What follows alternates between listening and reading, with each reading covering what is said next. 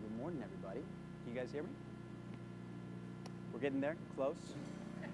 Almost there? Yeah, there it is. There it is. Well, good morning, folks. My name's Joe. We've got an amazing message going on today, but first, let's pray together as we enter into God's Word. Lord, we want to come before you this morning, and God, I'm just asking that you would take over.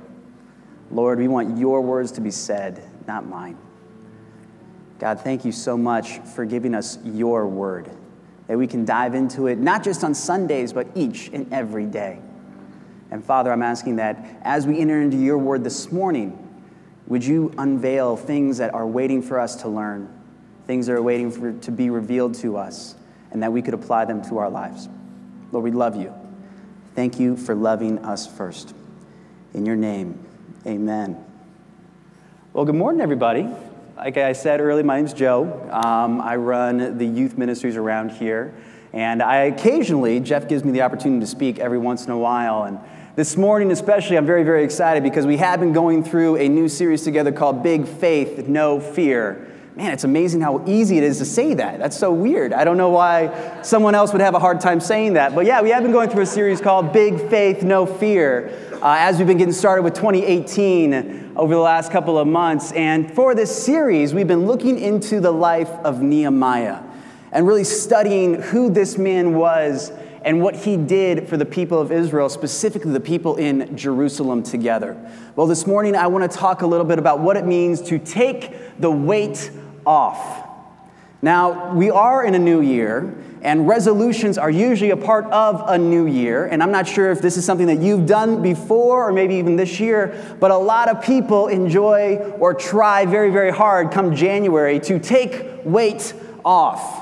And I'm a guy where I do enjoy going to the gym. I love to work out and I love to exercise. And I got to tell you, I've tried a lot of different things. Some of them really, really stupid. Some of them have worked. Some of them really have not. And I found that when somebody starts a New Year's resolution, specifically when it comes to taking weight off, they're willing to try just about anything. And folks, I got to warn you, there are some things out there that are not very helpful. We've got 3 of those today. So I'm going to show you a couple of pictures here of some diet fads that I promise you are really not going to be that helpful if you're trying to take the weight off. Let's take a look at the first one here. Has anyone ever heard of diet sunglasses? I promise you, these are all real things. I'm not making this stuff up. Diet sunglasses are a real thing where they have blue shaded lenses. And a bunch of psychologists got together and they had this mindset, they had this thought that went through their minds and said, hey, if everybody looks at everything in life, including food, through blue lenses, blue is not a color associated with food. And therefore, if people see food through a blue lens, they won't be as hungry or they won't crave it as much. I don't know who these psychologists are. But I know in my world, it doesn't matter. I can't even see the food. I will still eat the food. Blue lenses will not make a difference at all. So I would say that this is not a good idea. Next one up, this is also a real thing, folks. Diet dinnerware. You can get these little forks and spoons and knives out, and you got this little battery pack that you plug in there. And sure enough, you better believe it, after you take a bite, there will be a red light, and you can kind of see that little red light. That red light will start blinking at you for 60 seconds. You're not supposed to take another bite until the red light's done blinking and it goes back to green. And the thought behind this is that way you can masticate or chew your food for 60 seconds. It'll slow down your eating, and therefore you won't eat as much by the end of the meal. This is a real thing, folks. Red light for 60 seconds before it goes green again, and you can take another bite. Diet dinnerware, you can buy it on Amazon. I promise you that much. Let's take a look at the last one. This one might be one of my favorites. There's a real thing out there called Flavor Spray. Flavor Spray comes in 25 different flavors. It's, a bunch of different chemicals, artificial, natural flavorings. And what you can do is you can spray it on any food that you want. So if you enjoy bacon, but you know you should be eating celery, don't worry. Just get some Flavor Spray, spray some bacon flavoring on your celery, and you won't know the difference. Oh, it's a genius invention. Flavor Spray. Once again, another item that I promise you, it's really not going to work for a diet. It's really not going to work to take the weight off. We try very, very hard to take weight off, not just physically. Emotionally, spiritually, we try to take weight off of ourselves and stress off of ourselves and things that tie us down and hold us down. We try hard all year round to try to take the weight off. And today, this morning, what I want to talk about is something much, much more important than taking the weight off physically. I want to talk about taking the weight of life off spiritually so that we can run the race of life with perseverance. Let me read to you a little bit about what I'm talking about. It's in Hebrews 12:1, and this is where I get this concept for this morning. Therefore, since we are surrounded by so great a cloud of witnesses, let us also lay aside every weight and sin which clings so closely, and let us run with endurance the race that is set before us.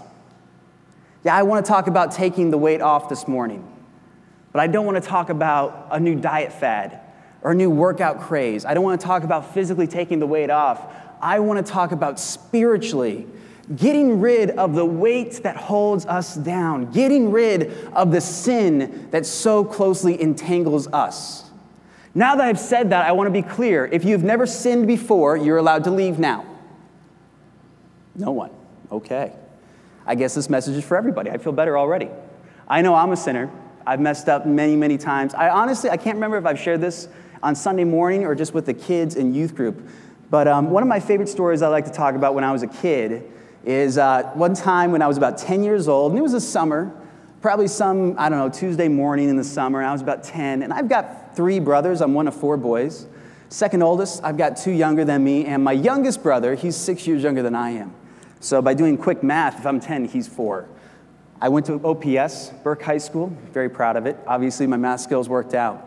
But I've got this 4-year-old brother back when I was 10, and I was kind of a punk, and I knew how to take advantage of my younger brothers. And I had this really fun idea in my mind that Tuesday morning in the summertime. I decided that we were going to play a game with my younger brother. And this game was going to be called Retail Store.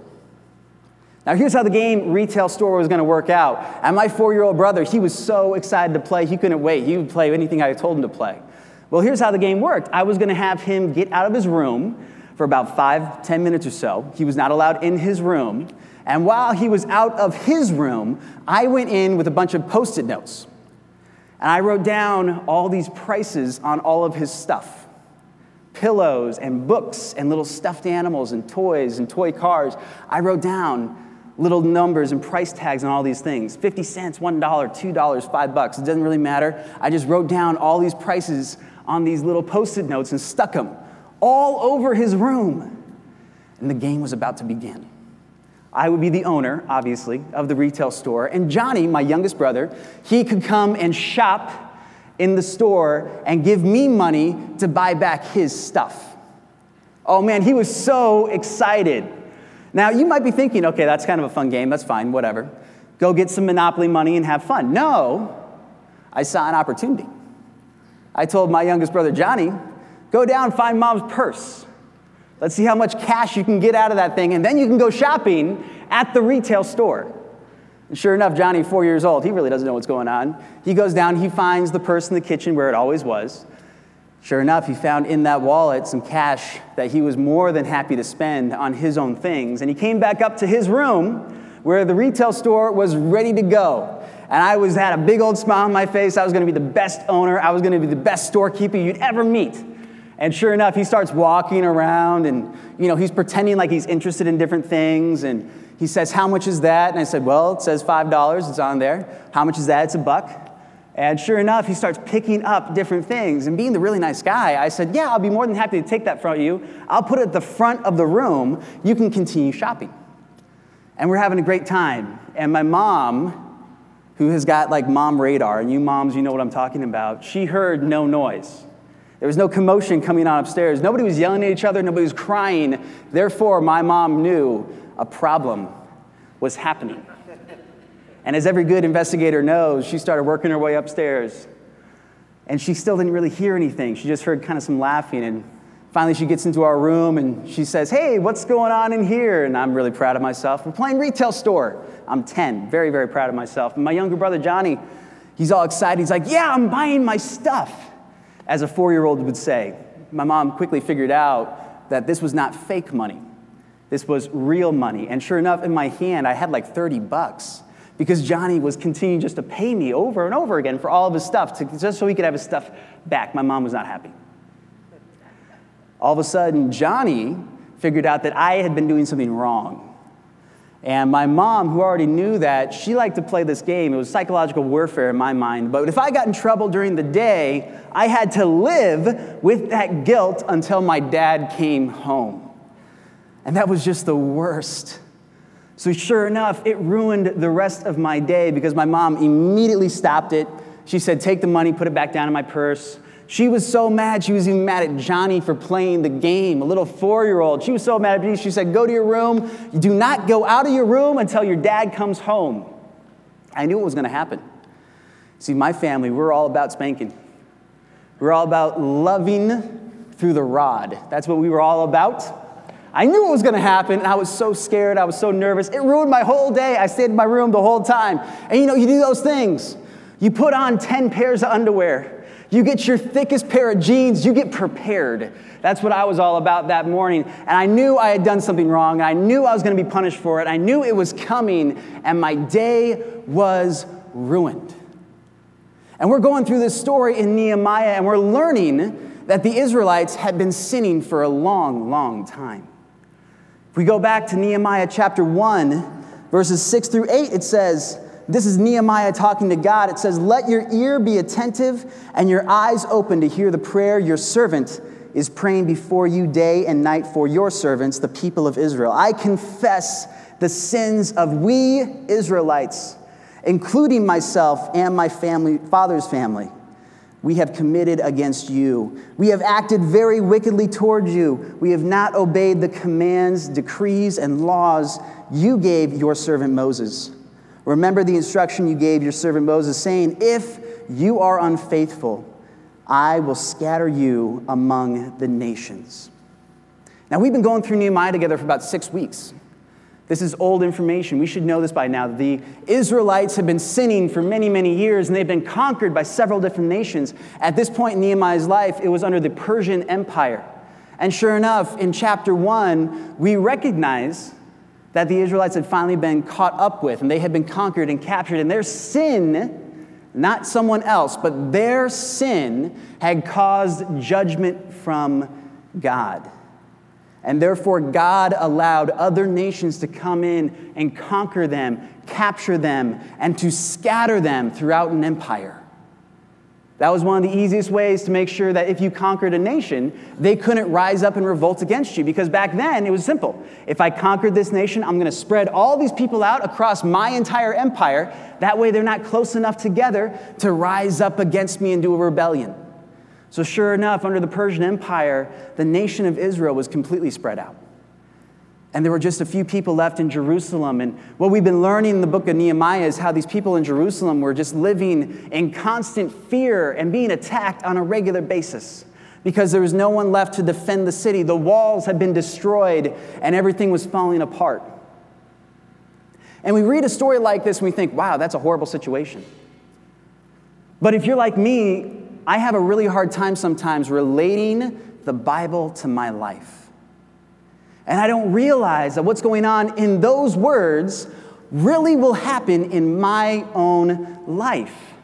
And sure enough, if I'm living a life of sin, I had better expect that there's going to be consequences for my actions. Sin is going to ruin my life. Sure enough, when I was 10 years old, sin was ruining my day because my mom caught me in the morning and I knew judgment was coming that night. The Israelites had sin going on in their nation, and therefore their lives were being ruined. Their nation was being ruined. It was conquered. It was exiled. And this is what we've been studying for the last 6 weeks together. This is what sin can do to your life. In Psalm 32, verse 3, it says, when I refused to confess my sin, my body wasted away, and I groaned all day long. Psalm 38:4 says, for my iniquities have gone over my head like a heavy burden. They are too heavy for me. Proverbs 27:3 says, a stone is heavy and sand is weighty, but the resentment caused by a sinner is even heavier. Sin ruins life. And that's something that we don't talk about enough in the Christian church, at least not the Christian church here in America. I think we talk too much about how great it is when you become a Christian. You don't have to worry about sin anymore, and things are only going to get better and better and better. But we have to realize the consequences of sin. It will ruin your life. Sin wants to ruin your life. It wants to control you. Check this out in Genesis chapter 4, verse 7. It says, "But if you do not do what is right, sin is crouching at your door. It desires to have you, but you must rule over it." Sin wants to conquer you. The Hebrew word there for "it desires to have you," it means literally to conquer, to capture, to devour. Sin wants to devour us. It wants to ruin our lives. It wants to eat up everything around us. It wants to make sure that we feel like we're suffocating or like we're drowning in over our heads. This is what Israel was experiencing during the time of Nehemiah. Nehemiah saw this. And yes, we've gone through several weeks now of what he did to intervene, and amazing things happened. He left his hometown where he was serving. It was in Susa, which was the capital of Persia, very, very far away from Jerusalem. He traveled all the way back to Jerusalem. He brought hundreds and hundreds of pounds worth of supplies and resources, hundreds of tons of new wood and rock and things to rebuild with. And he got back to Israel. We've learned this together. We've been studying this together. He inspired the people of Jerusalem to get hope, to gather courage, and to rebuild their city, to rebuild the walls around their city. And he did all of this because he had courage. He had big faith. He did not have any fear. And it's been an inspiring story, an amazing story that we've been going through together. 52 days it took them to rebuild all of the walls around Jerusalem. But today, now that we have together gone through this whole lesson together, this whole story, Nehemiah's life together, we've seen what he's done in Jerusalem. Today, what I want to talk about is specifically what the Israelites did after everything was done. Because they understood by that point their sin had cost them a whole lot. They understood that sin had ruined their lives because they've lived it. And sure enough, when we get to Nehemiah chapter 9, which is where we're at for this morning, when we get to Nehemiah 9, we see how anxious they are to confess their sin, to get it out of their lives. We're in Nehemiah chapter 9, verses 1 through 3. It says, "On October 31st, the people assembled again. And this time they fasted and dressed in burlap and sprinkled dust on their heads. Those of Israelite descent separated themselves from all foreigners as they confessed their sins and the sins of their ancestors. They remained standing in place for 3 hours while the book of the law of the Lord, their God, was read aloud to them. Then for 3 more hours they confessed their sins and worshiped the Lord their God." Wow. 6 hours. Standing outside, confessing your sin, listening to the word of God, confessing your sin again for 6 hours. By the way, no food. They were fasting. What type of commitment to confession is this? This is nothing that I've ever seen in my life. I've never seen anyone personally or any church corporately take 6 hours and confess sin. 6 hours and just listen to somebody reading the Bible. I've never been a part of a worship service like that. What would force the Israelites? What would coerce, convict? What would make the Israelites think that they need to spend so much time confessing their sins to God? Well, I think it's pretty obvious. They had been living through hell. They had been living through horrible circumstances. We have an entire nation that really has lost its identity. They've been conquered. They've been exiled. They are spread out throughout the Persian Empire. They have no hope. And sure enough, this guy, Nehemiah, comes in, and his buddy Ezra come in. We talked about him last week. And these two guys reunite the people in Jerusalem, give them hope again, and they were able to rebuild their walls in 52 days.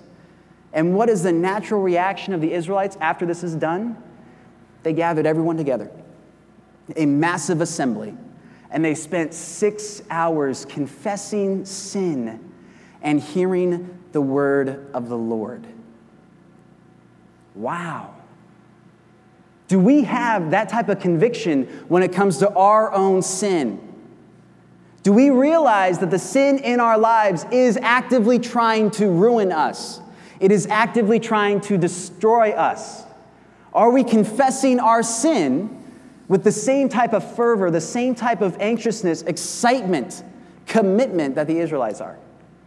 I don't think we fully understand the consequences of sin. Romans 6:23 is very simple. For the wages of sin is death, but the gift of God is eternal life. I don't think we fully understand that sin will cost you your life. I don't think we understand that sin is trying to ruin your life. I don't think we get that. When I was 10, like I mentioned before, we hadn't finished the story yet because we got to get to the best part. Obviously, I'm waiting in my room. Oh man, I'm so nervous. My dad is a big guy. Just so you guys know, he's 6'6". He's about 250.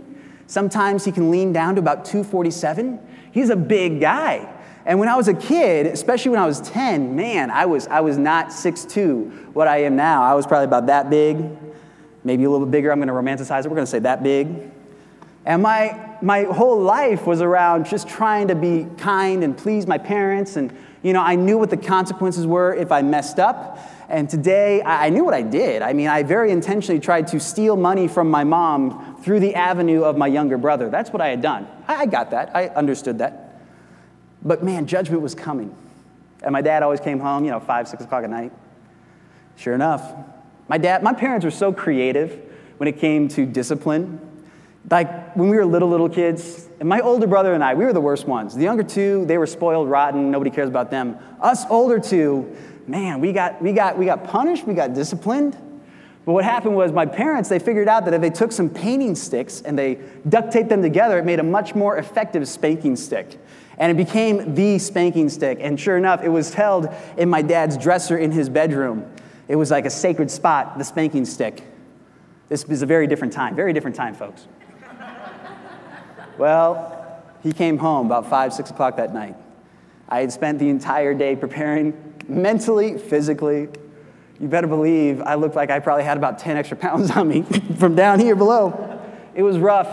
He came in my room, this is before cell phones, so my mom had to call my dad's office, so he was aware of what was going on. Walked in and very firmly asked me the question they ask every single time. Do you know why you're going to get spanked today? Like, is that a rhetorical question? Obviously, I know why. I got caught. That's why. This is horrible. But sure enough, he asked me the question, do you know why you're about to get spanked today? And then, he executed the discipline. We'll say it that way. And I was crying because I was 10, and I had built this moment up so much in my mind over the last probably 6 hours. It was just such a big deal. But something my dad did, and this happened every single time we got punished. It didn't matter if we were 3 years old, if we were 17, if we were getting grounded or whatever. My dad would always try to take some time afterwards and explain to me why he did it. And he would always say, I love you. This is why we discipline. And he, at that moment, you don't really want to hug anybody. You're mad at the world, but he'd always give me a hug after any type of discipline was conducted. And it was just how he did our family discipline. How he run the house, how he led the house. And at the time, I hated it. It's like, who are you to hug me? How dare you? Get out of my room. But looking back on it, man, I love that. Because that's exactly what God does for us. We sin. That's what we do as humans. We're imperfect. We live in an imperfect world and we mess up. Sometimes unintentionally, sometimes intentionally. And yes, consequences will always happen for sin.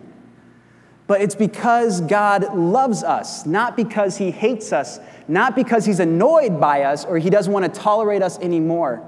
There's this amazing story that gives you an incredible example of what God views sin and how God views sinners, which are two very different things. It's in Luke 15. Jesus is telling the story, and he's talking about the prodigal son, the son that ran away from home. And maybe you're familiar with the story a little bit. I'm not going to read the whole thing. That'd take way too long. We got to get you out of here in about 5 more minutes. Well, the summarization here is this. Younger son of two brothers. He decided one day that he did not want to wait for his dad to die before he took his dad's inheritance. So he told his father, I want everything you owe me, and I want it now. The father, doing something I'll never understand, completely illogical, gave him what he wanted. And the son takes it and he runs away.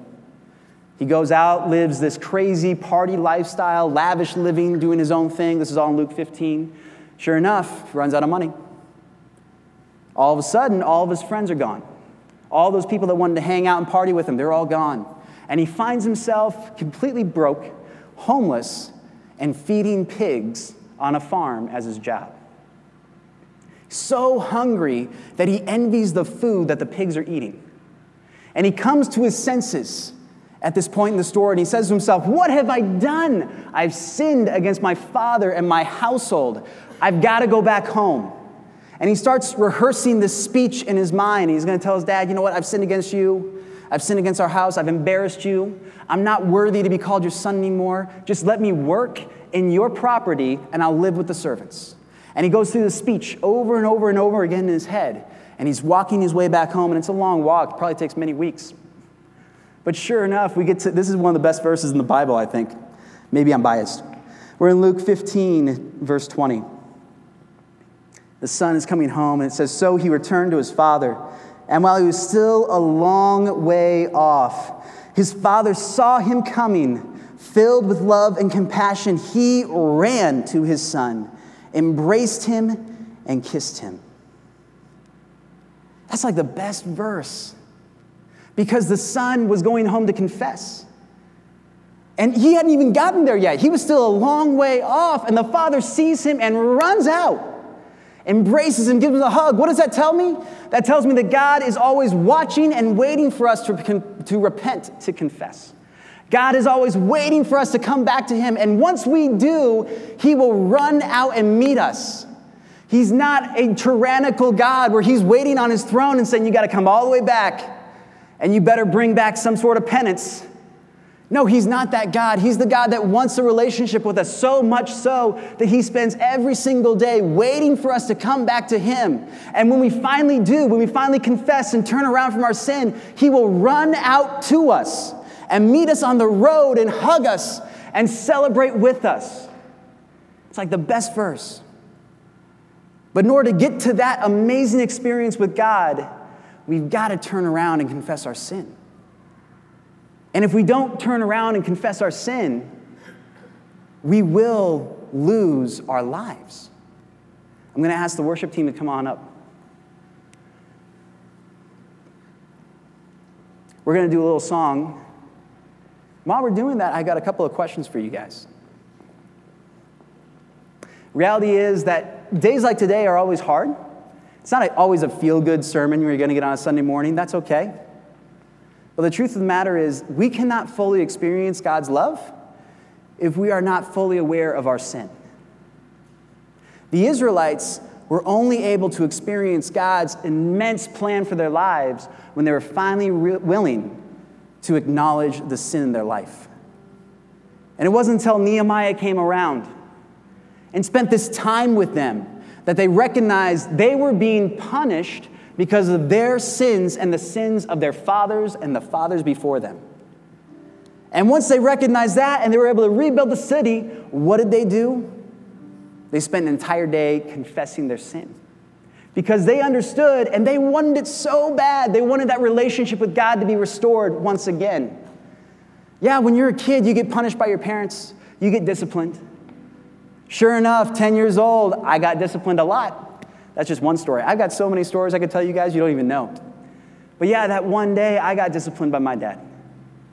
And he gave me a hug afterwards because the relationship could be restored. There wasn't any need for him to be angry with me anymore because it had been taken care of and because I was sorry for what I had done. And the relationship was restored. Sin is horrible, but confession is so exciting. It is so exciting because it gives us a chance to restore our relationship back to God. And he will run out on the road to meet us if we would just turn around and acknowledge what we've done wrong. So we've got this song. And just a couple of questions while we're singing. Is sin weighing you down? If so, what's stopping you from confessing your sin to God? Let's take a moment and sing together.